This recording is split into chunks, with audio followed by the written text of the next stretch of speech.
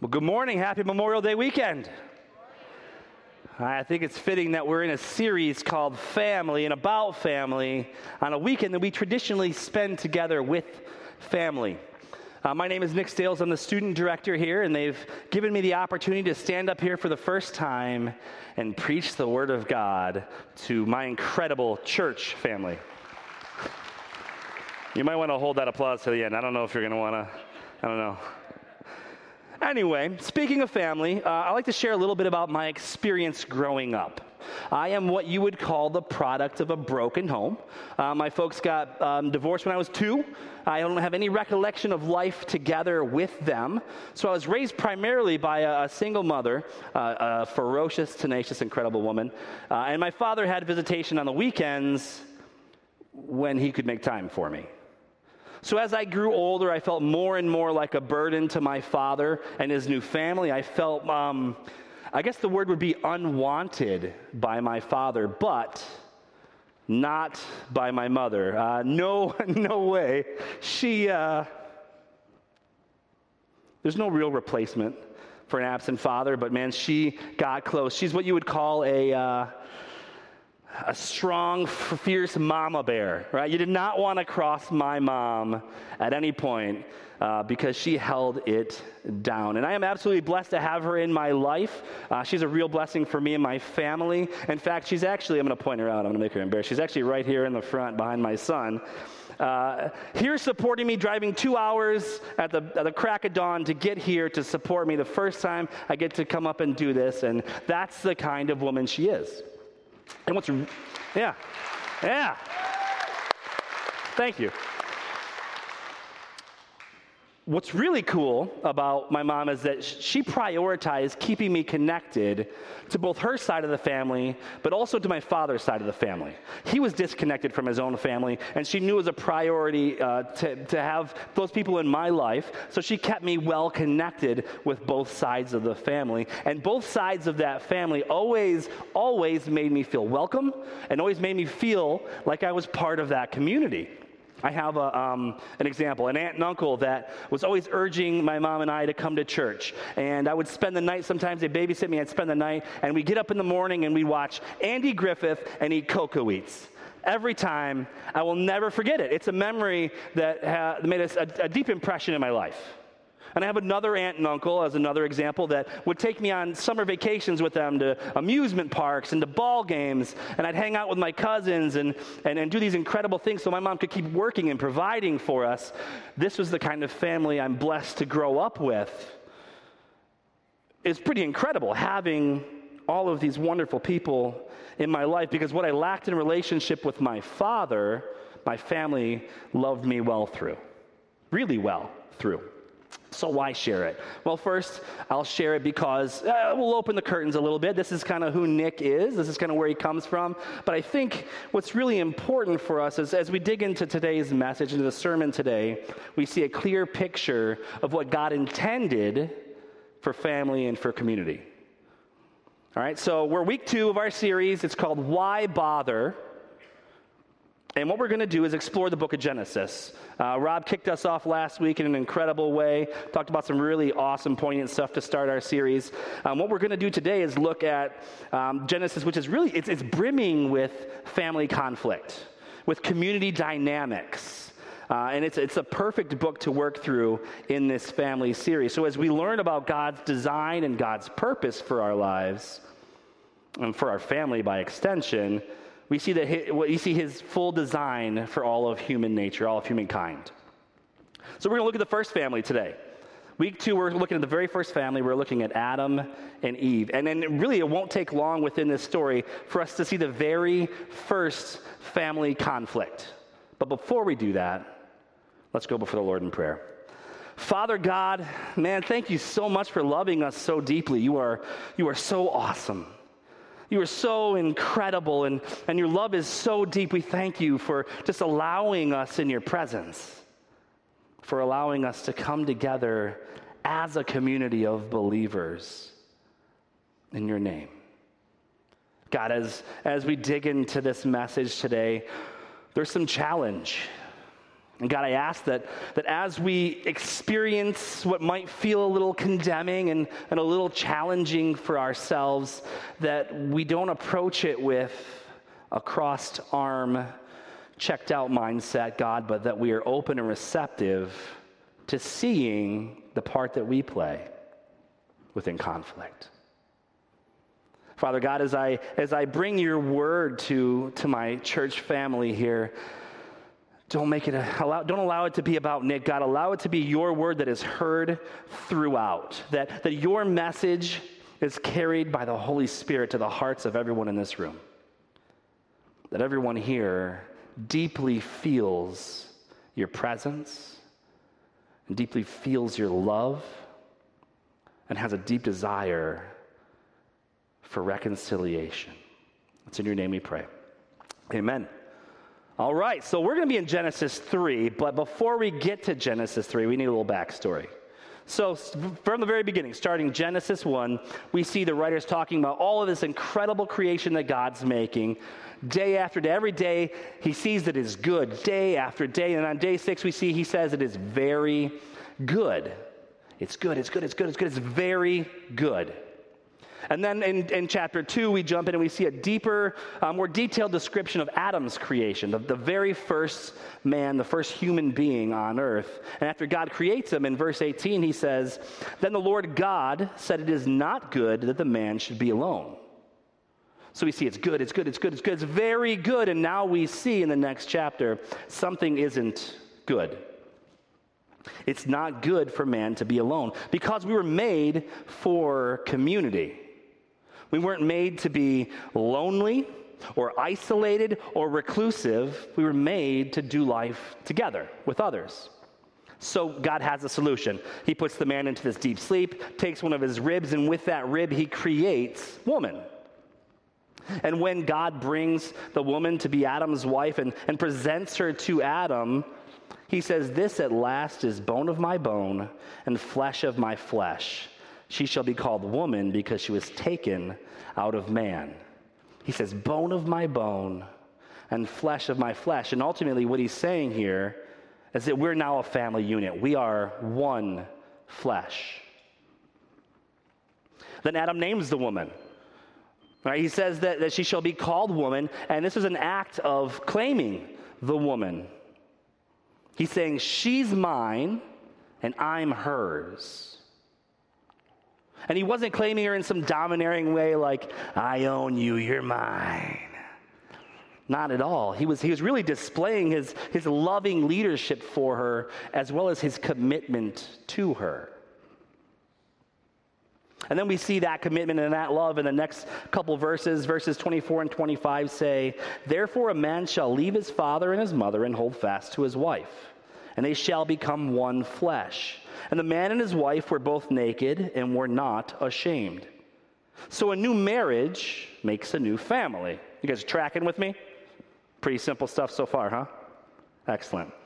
So the man is called to break away from his parents and hold fast to his wife. They are one flesh. They are a family unit now through that marriage. And this is, in this relationship, they experience this freedom and this safety to the extent where they're naked and there's no shame. They have nothing to hide from each other at all. Right? They experience a joyful intimacy together in that relationship. And this was God's design. This is how God intended for it to be. But when we dig in, we're going to see that it didn't stay that way for very long. Whether you've ever gotten married before or not, you were created for friendships, for partnerships, and companionship. You were made to have a family. We were created to have people in our lives with which we feel safe from judgment, where we feel free to be ourselves, where we receive and feel joy in their presence. This is a feeling that I get with my wife and kids. I feel these feelings with my life group. Guys, if you guys aren't part of a life group yet, you are absolutely missing out on incredible Christ-centered community with people that will want to celebrate with you through your victories and will stand alongside of you and support you through the hard parts of life. You guys need to be in life groups. It is absolutely vital. Absolutely vital. We are created for that community. We were made for community, but sin separates us. So we're made for community, but sin divides us. It separates us not just from each other, but it also separates us from God.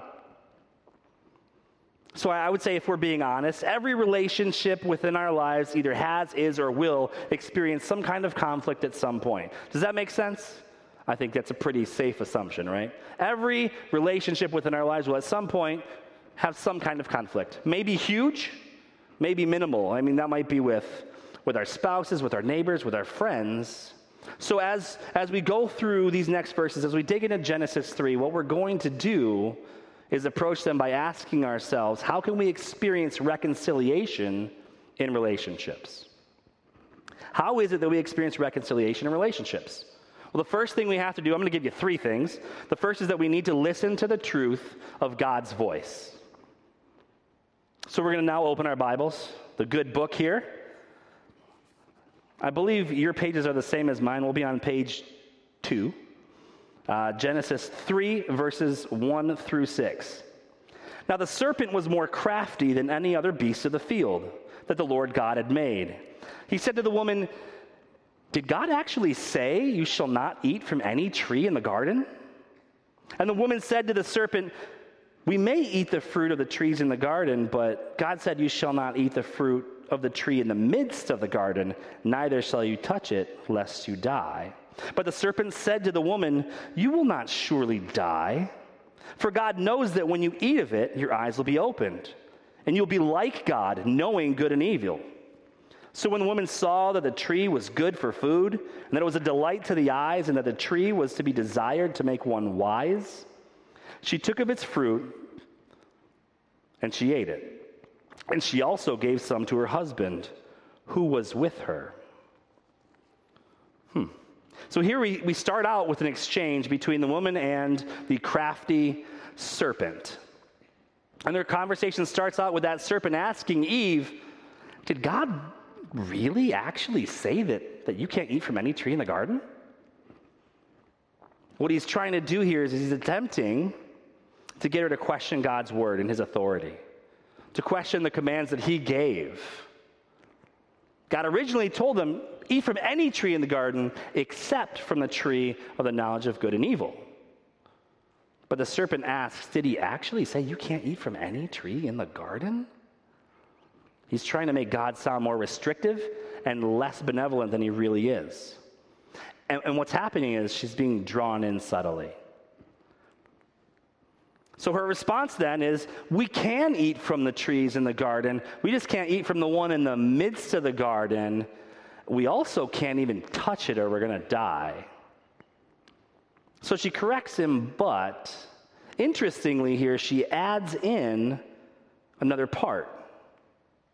Because God originally told them they could eat from any except the tree of knowledge of good and evil. He didn't say anything about them not being able to touch it. Yet she added that part there. You can actually go back and take a look. It's in chapter 2, verses 16 and 17. Pastor Rob told me that if I talk for too long, you guys might revolt and take off. It's a holiday weekend, so to keep it tight. So you guys can do your own research on that. Look back, chapter 2, verses 16 and 17, to see what God really actually said there. But she added something, interestingly, that they're not even allowed to touch it. So what's happening is he's luring her in. She's being pulled in by the deception of the serpent. And then he switches tactics, and he completely contradicts Scripture, and he says, you will not surely die. For God knows that when you eat of it, your eyes will be open, and you'll be like God, knowing good and evil. So what happens? We see that she sees that it's good for food, it's a delight to our eyes, and it's desirous to make her wise. And she eats it, and she gives it to her husband, and he eats it as well. And the problem is what they did here was they refused to trust God. They refused to rely on God and keep his command for their life. And this is the start of all brokenness in the world. This is the very beginning of all of our brokenness. The relationship with God is now broken, and the relationship with each other is fractured as well. And this division It begins because they listen to the voice of the liar rather than the truth of God's voice. I'm going to repeat that. The division begins because they listen to the voice of the liar rather than the truth of God's voice. That's really important to understand. We have this example in our Bible of how to live a righteous life. So this incredible guy comes around the second half of the book. His name is Jesus, and he gives us an example of how to live righteously, how to live a perfect life. Now, we're incapable of perfection or incapable of being fully righteous, but we're made righteous as followers. And it's his example we should always look to when it comes to how we should respond and how we should act and react. So Jesus, just before his ministry begins, he's led out into the wilderness for a time to fast and for a time to be in solitude. His intention here is that he wants to spend focused and intimate time with the Father before he begins the difficulty of his ministry here on earth. And during this time in the wilderness, Jesus is tempted by that same liar, by Satan. He's tempted with three different things: with endless provision, lots of power, and earthly glory. And every single time he's tempted, he refers to Scripture, and he succeeds where Adam and Eve failed. And that was so drastically necessary. It was because he listened to the truth of the Father's voice. And the good news here, guys, is that Jesus lived and he died and he rose again so that we could be forgiven of our sins, so that we can be made right in relationship with our Creator God. So once we're trusting Christ, we're then made into peacemakers. We're made into agents of reconciliation. So being a follower of Christ changes our perspective on relational conflict. So as Christians, we've experienced endless mercy. Therefore, we should desire to show and have endless mercy for those around us. Maybe those we're in conflict with, those that have hurt us in our life. We've experienced such tremendous patience from our loving Creator that we should now desire, as Christians, as followers and believers of Christ, we should desire to show that kind of patience to those around us. So when you think about relational conflict, we should be approaching that with patience, with mercy, and with love. We don't always choose that, do we? I know I sure don't.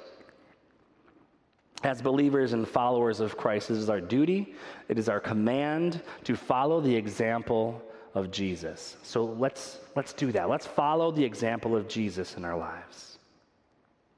The second thing we learn about, Second thing we learn about family conflict and how to work towards reconciliation is that we must put off false ways of defending ourselves. What in the world does that mean? Well, let's go back to the good book. Same chapter, verses 7 through 13, it says, "Then the eyes of both were opened, and they knew that they were naked, and they sewed fig leaves together and made themselves loincloths. And they heard the sound of the Lord God walking in the garden in the cool of the day. And the man and his wife hid themselves from the presence of the Lord God among the trees of the garden. But the Lord God called to the man and said to him, 'Where are you?' And he said, 'I heard the sound of you in the garden, and I was afraid because I was naked, and I hid myself.' And he, God, said, 'Who told you that you were naked? Have you eaten of the tree of which I commanded you not to eat?' And the man said, 'The woman whom you gave to be with me, she gave me fruit of the tree, and I ate.' And the Lord God said to the woman, 'What is it that you have done?' And the woman said, 'The serpent deceived me, and I ate.'" So their eyes are opened. They're naked. Oh no. So they sew together fig leaves and make these makeshift loincloths to cover themselves. But we just learned just a moment ago that they were naked and unashamed. There was nothing to hide from. But now sin has entered the world, and they're hiding from each other, and they're hiding from God. The relationship from God is here now is affected. It says in verse 8 that God was coming and pursuing them in the garden, and they hid themselves from him. They used to have this free-flowing relationship with God where they'd walk with him in the garden and spend time in communion with him. And here now they're hiding from their Creator.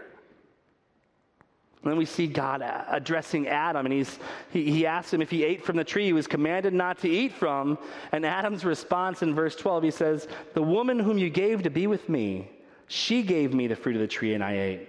So he defends himself by pointing the blame away from himself. He's saying, God, the woman that you gave me, she gave me the fruit and I ate. Anybody know someone like that, the blamer? Yeah? Yeah, me too. If you don't, it might be you. Just kidding. I'm just kidding. It might be you. It might be you. He's pushing the blame on someone else. He's actually using a relatively true statement here, right? To cover up the deeper truth of his failure. And then God asks the woman, what have you done? What's her response? The serpent deceived me and I ate. Oh, he tricked me. Oh, no, I'm the victim. The serpent, he deceived me. So she's pointing fingers away from herself as well. She's playing the victim. She's diverting, taking full responsibility, and highlighting the role of the serpent. And in order for them to get anywhere towards, and guys, honestly, in order for us as well, to get anywhere towards reconciliation, we must put away these false ways of defending ourselves. We have to.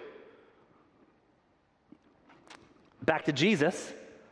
It's a problem he faced. He actually addresses it on the Sermon on the Mount in Matthew 7:5. He says, "You hypocrite, first take the log out of your own eye, and then you will see clearly to take the speck out of your brother's eye." So Jesus is saying it's easier to see a speck in your brother's eye than it is to see a log or a plank sticking out of your own. Because this is now part of our fallen human nature. Right? It's our instinct now to self-protect, to cover up, to defend ourselves. It's our instinct to blame others and play the victim, to avoid taking responsibility. That's now part of the fallen human nature. So take a moment now and think about a relational conflict that you're in currently. Or maybe one that you've recently gone through. We're going to ask two poignant questions about that. I don't know if for you this relationship is with your spouse, this conflict with a spouse or with a family member or a friend or a coworker or a neighbor. But regardless of who your conflict is with, ask yourself these two questions. Are you quicker to criticize the other person or to examine yourself? And do you spend most of your time reflecting on and talking about how they screwed up, or are you equally concerned with your role in the conflict? I can say that honestly, society says you're the victim, that others are to blame for your circumstances. Whether it's based on race or gender or sexual orientation or socioeconomic status. And when we get caught in these cycles of blaming others and playing the victim, when we're stuck spinning around and around and around in these cycles, we cannot focus on restoring relationship with others or with God. When we are stuck spinning, I'm sure you at one point have spun around in circles in your life, right? You get dizzy, you can't focus on anything. When we're stuck in these cycles spinning over and over and over, we cannot focus on restoring relationship with God or with others. Anyone in the room maybe feeling a little condemned right now like me? Good. Like maybe the Holy Spirit is telling you and trying to point out to you where you've made faults and where you've gotten stuck in these terrible cycles. Maybe he's trying to help pull you out of them. Maybe your God, your creator, the lover of your soul, wants you to experience his peace. Maybe he wants you to experience reconciliation. Experience what it feels like to feel love within that relationship. I could say maybe, but I promise you he does. I promise you he does. But we have to be willing to look at ourselves, to take the plank out of our own eyes, to set aside blaming other people and playing the victim. And instead, we have to step into the light. We have to take a good hard look in the mirror. And this is, right here is application time. This is, what can I do now? Where can I go from here? How can I apply this to my life? This is an opportunity right now. And I'm urging you to not take this opportunity to listen to this and then cross your arms and check out. I'm asking you to have an open, receptive heart. At some point today or tomorrow, now it's Memorial Day weekend, most of you guys aren't working tomorrow. At some point in the next 2 days, set aside a little bit of time and take a good hard look in the mirror. Take a deep look into your own heart posture and ask yourself some questions. Like, have you been stuck in these cycles? Have you been caught in a cycle of just blaming everyone for where you are or playing the victim in every circumstance? Where has it gotten you? Are you consumed with bitterness or with anger? And do you really think that that's where God wants you to be? Because I promise you it's not. Take this opportunity to step back and analyze yourself, to take a look in the mirror, deep into your heart, and say, where have I been stuck? Where have I contributed to relational conflict? So now we're at a point where we've learned first that we need to listen to the truth of God's voice. And that we have to put off false ways of defending ourselves. Now, the third and final step towards reconciliation is to receive the gracious provision of God. And I've got one verse for you right here. Genesis 3:21, it says, "And the Lord God made for Adam and for his wife garments of skins and clothed them." So we've skipped ahead a few, if you've noticed. We stopped in 13, picked it up in 21. So in that gap, we hear God's listening to the complaint or the defending of themselves from Adam and Eve. He's cursed the serpent. He has advised Adam and Eve that now that sin's in the world, everything's going to be different.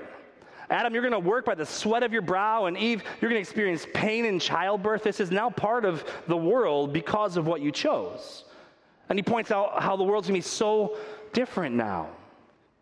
But then, he says, or it says in verse 21, the Lord God made for Adam and for his wife garments of skin and clothed them. We read about Adam and Eve making these little makeshift loincloths to cover up with leaves. But here what we see is that God provides for them a better, fuller covering. And that covering comes at the expense of sacrifice. I think you could draw a line to the New Testament as to what that means. This is God's way of saying, like, you don't have to hide from my presence. You don't have to try to cover up your shame. You don't have to defend yourself or protect yourself. I will protect you. I will cover you. I will provide for you, and my provision will be better than anything you could ever possibly manufacture yourselves. This act from God is the first indication that he has a plan for an ultimate sacrifice, to provide the ultimate covering through Jesus. Because through Christ, he made a way for us to be fully accepted into God's presence with no fear of judgment because Jesus was judged on the cross for us. And on our own, there's no way to cover all of our own shame. Our sin is too great, our failures are too many. But the good news is that we don't have to cover our shame on our own. On the cross, Jesus carried that burden of our shame so that we could have a renewed and secure relationship with God, our Creator. We could become children of God. That's why it's so important within relational conflict. If we're secure in who we are in Christ, we're beloved and accepted and forgiven, then we don't have to win every fight. We don't have to take every criticism personally. We don't have to try to justify ourselves or win the argument or be proven right. Because in Christ, we're free to be honest about our faults. We're free to be honest about our failures. Because the gospel is that even though, despite our failures, God still loves us. And it is so easy to get stuck in the cycle of blaming others and playing the victim. It's so easy to focus on the faults of other people. It's so easy to get trapped in the desire to want to be right or to want to win the argument. But at what cost? At what cost? It is so much harder in our brokenness and in our sinfulness to look in the mirror and take ownership and responsibility for the part that we play within conflict. Now, I don't want you guys to get me wrong at all. There are absolutely times when we're victimized. There are absolutely times when others are at fault for the circumstances that we find ourselves in. It is never okay to take advantage of anyone, to victimize anyone. That is 100% wrong. It should always be condemned, confronted, and stopped 100% of the time. In fact, as Christians, we should lead the charge in eradicating victimization. What an amazing picture of God's love, the love of Christ for the world around us, if we're the ones leading the charge. As Christians, we should fight for the unborn. We should stand against human trafficking and fight against homelessness and drug abuse. We should be standing with everyone and helping every human being in every difficult situation, in every walk of life. That's what we're called to do. We're called to be the love of Jesus to the world around us. That's what we should be doing. We should take up that mantle. But this morning, our focus is on acknowledging that we often play a part in the conflicts that we are in with our friends and our families. And we need to be willing to own that. We have to. We were made for loving relationships. We were built for community. But the sad truth is our communion with God is affected by our bad decisions, our choices.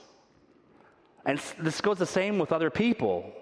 But we can learn from this very first family conflict that God's voice of truth will indeed provide the encouragement and correction necessary to work towards reconciliation. Right? We learn that endlessly defending ourselves and pointing the finger away from ourselves never solves anything. It only adds to conflict. But we know that we're free to not have to defend ourselves because of Jesus. We have an advocate in Jesus who covers us with the grace of his sacrifice. And that's beautiful. That is worthy of praise. That is worthy of all the amens you have within you.